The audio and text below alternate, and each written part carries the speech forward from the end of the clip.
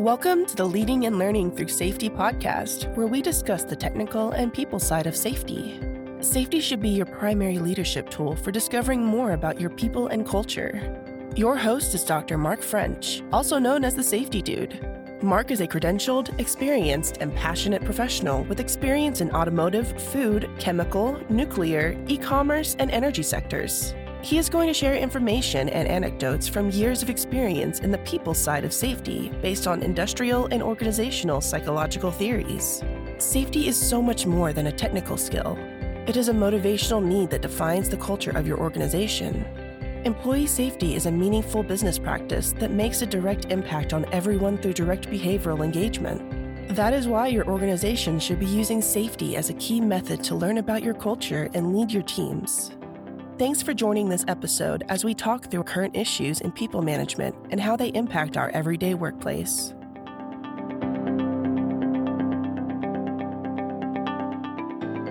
And welcome to this episode of the Leading and Learning Through Safety podcast. Hello, I am your host, Dr. Mark French, and I am always happy to have you as part of the family here as we talk about safety.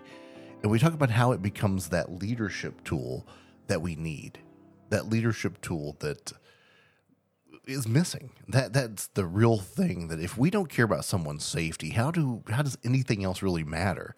Safety has to be that first step that we take together to create that engagement.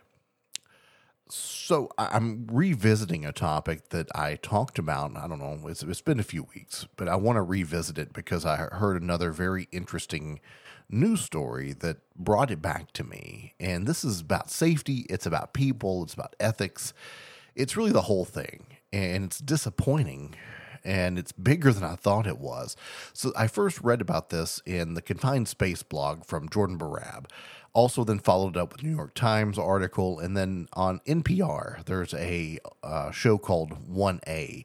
And I was driving to an airport, I heard that this topic was going to be brought up, and I missed it because I was getting on an airplane. And so I went back, and fortunately I have a podcast, and I'll put a link to that podcast episode in on Facebook, LinkedIn, wherever you follow me. There should be a link somewhere there. But they brought up again about child labor in the United States, and I had no idea. I knew it was happening, and I figured it was bigger than what we knew, but this is actually a lot bigger than I really expected. And it fundamentally bothers me as a safety professional, as an HR professional. I think, first of all, as a safety professional that has worked so hard in my career to do due diligence and to do the right thing and to be on what I would say the ethical side of what we do, because it's hard.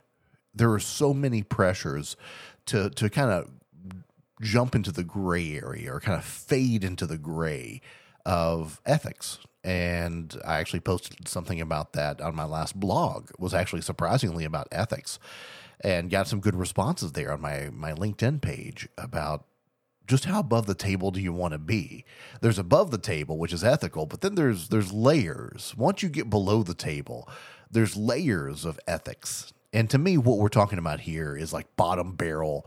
You're at the bottom. You have truly negligent in what you're doing to have this type of items happening. We're talking about 12 and 13-year-olds working in meatpacking plants, factories, construction sites, doing cleanup for food industries.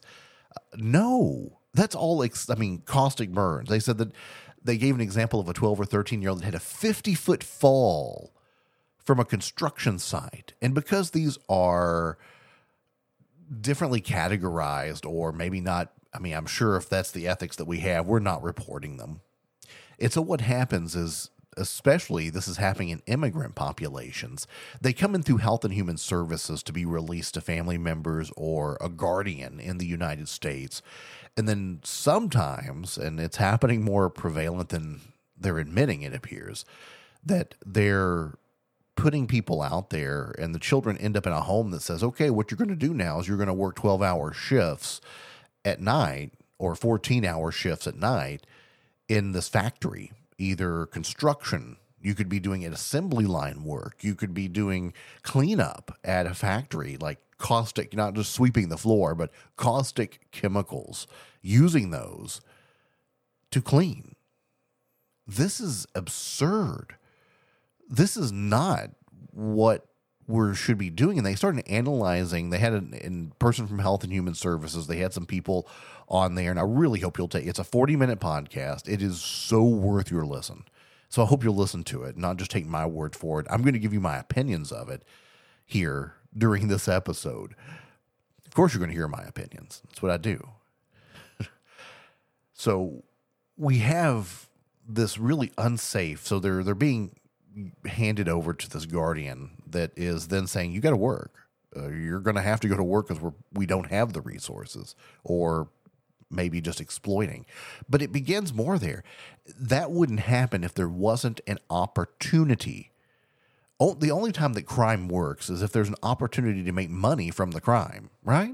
There has to be money involved. And that's what, to me, is like the core thing in most things about some of this, about that aspect of crime, is that there's always that fundamental aspect of there's opportunity and there's usually money involved of some form in these types.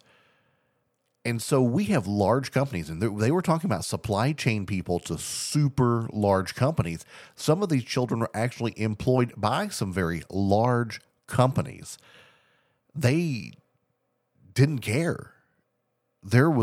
I don't even know how that happens. I'll be perfectly honest. If you're doing anything even close to right in a Department of Labor standards, where you're verifying, you're integrating, you're training, how does this even happen? And that's what I really want to get into here eventually.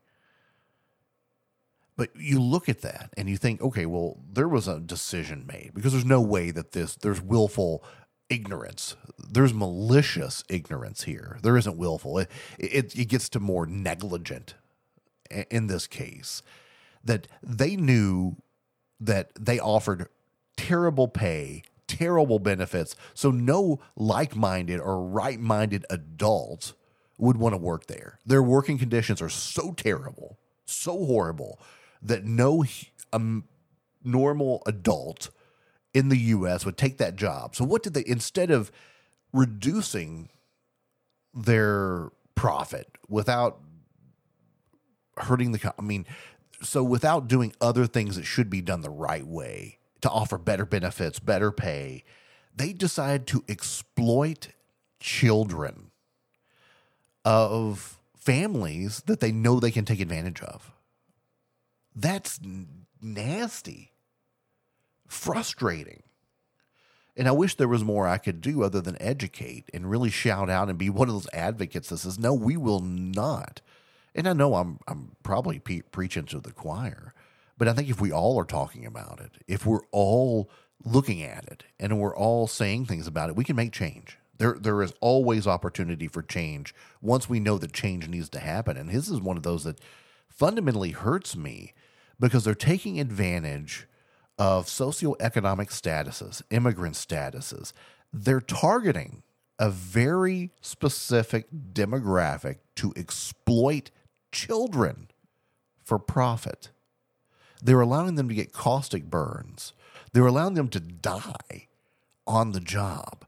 They're allowing them to work in such dangerous, and there's no way of them recovering, because then they can't go to school or they can't learn very well because they're exhausted from working 12 hours that wears out an adult. Adults come home worn out from this work. So you know that a child can't then go to school and be functional and learn and then find a way out of what the situation. We've completely blocked it by allowing this to happen. And this is horrible. So what do we do about it? How do we talk more about this? And I'm going to talk a little bit more about that podcast and that news episode here coming up in the second half of the Leading and Learning Through Safety podcast. TSDA Consulting. Learn you.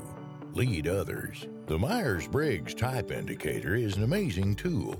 Problem is that it can be easily misinterpreted. Dr. Mark French is MBTI certified and ready to help you discover your inner strengths. The MBTI assessment can help with team building, stress management, communication, conflict management, and so much more. Individual and group sessions are available to help you discover what makes you great. For more information, visit us on the web at tsdaconsulting.com. Welcome back to the second half of the Leading and Learning Through Safety podcast. So I'm talking this week about a news story from NPR that I listened to as a podcast from 1A. And it talked more about the child labor epidemic that we're having in the United States of exploiting children. And so it starts with Health and Human Services. They receive children and they try to place them in safe places. And they repeated that so many times, but they never admitted they did anything wrong. And nor are they doing anything to investigate further. For me, what I would see here is that now that we know this is happening, let's do a full-scale investigation. Let's do full-scale crackdowns of what is happening here. And let's learn about the risk factors.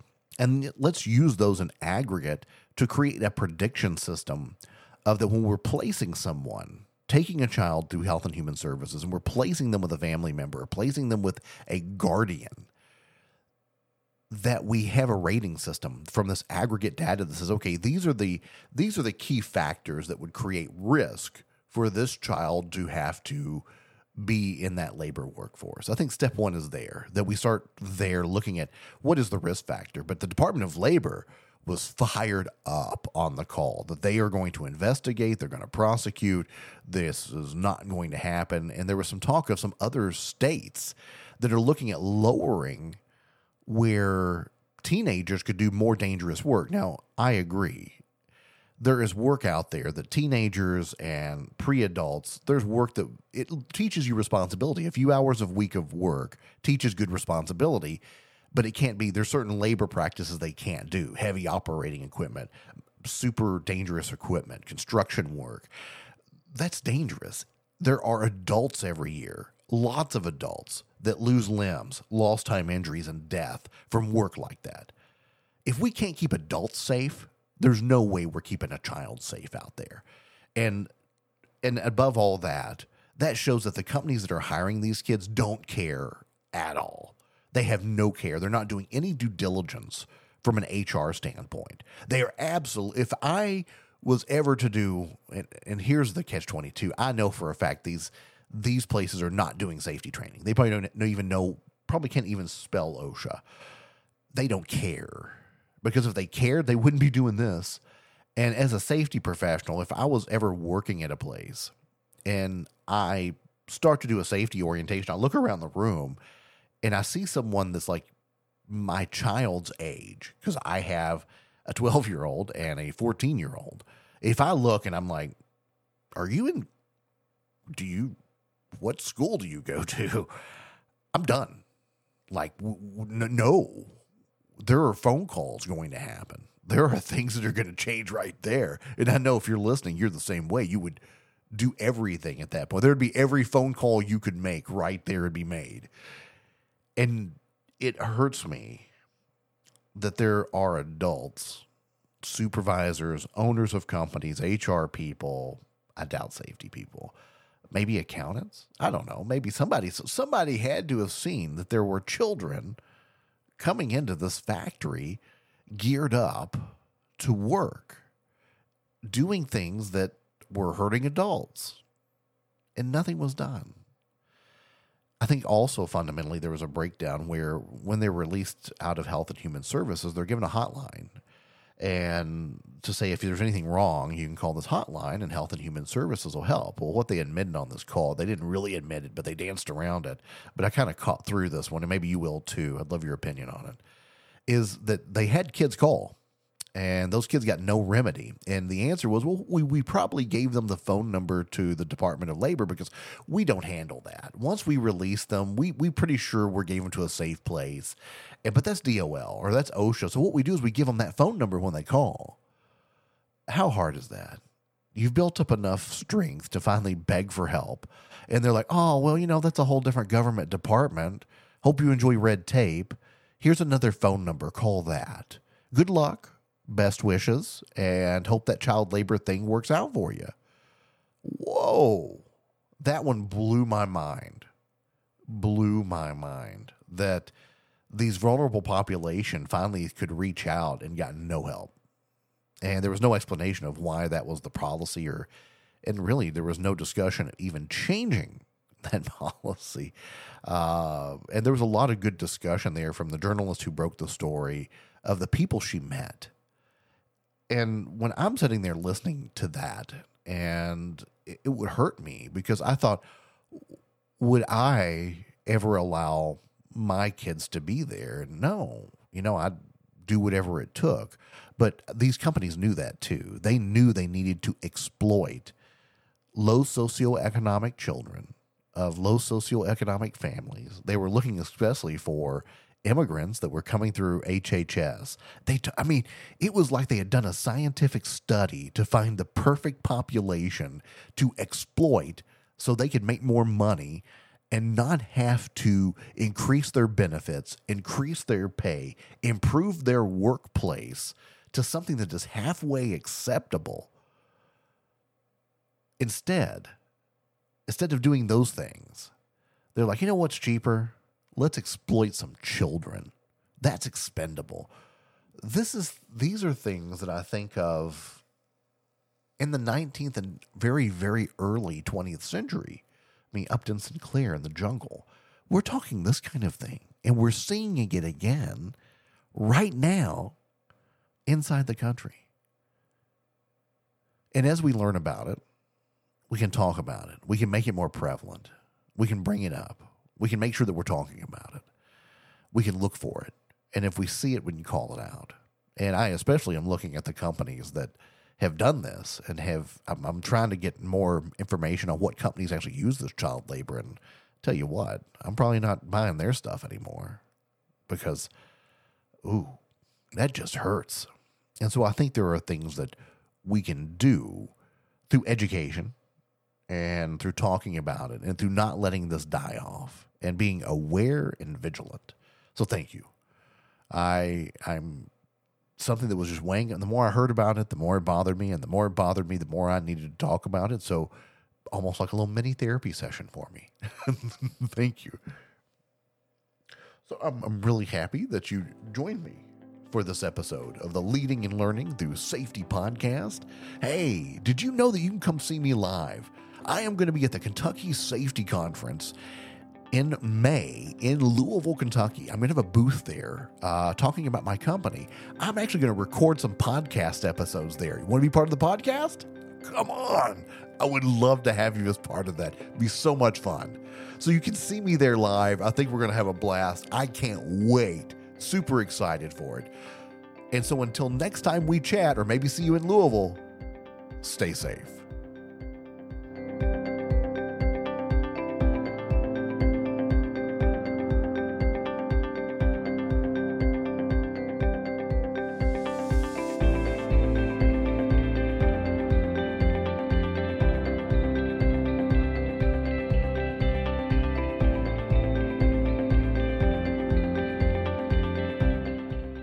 Thanks for listening to the Leading and Learning Through Safety podcast. Join the online conversation at www.markafrench.com. All opinions expressed on the podcast are solely attributed to the individual and not affiliated with any business entity. This podcast is for informational and entertainment purposes. It is not a substitute for proper policy, appropriate training, or legal advice.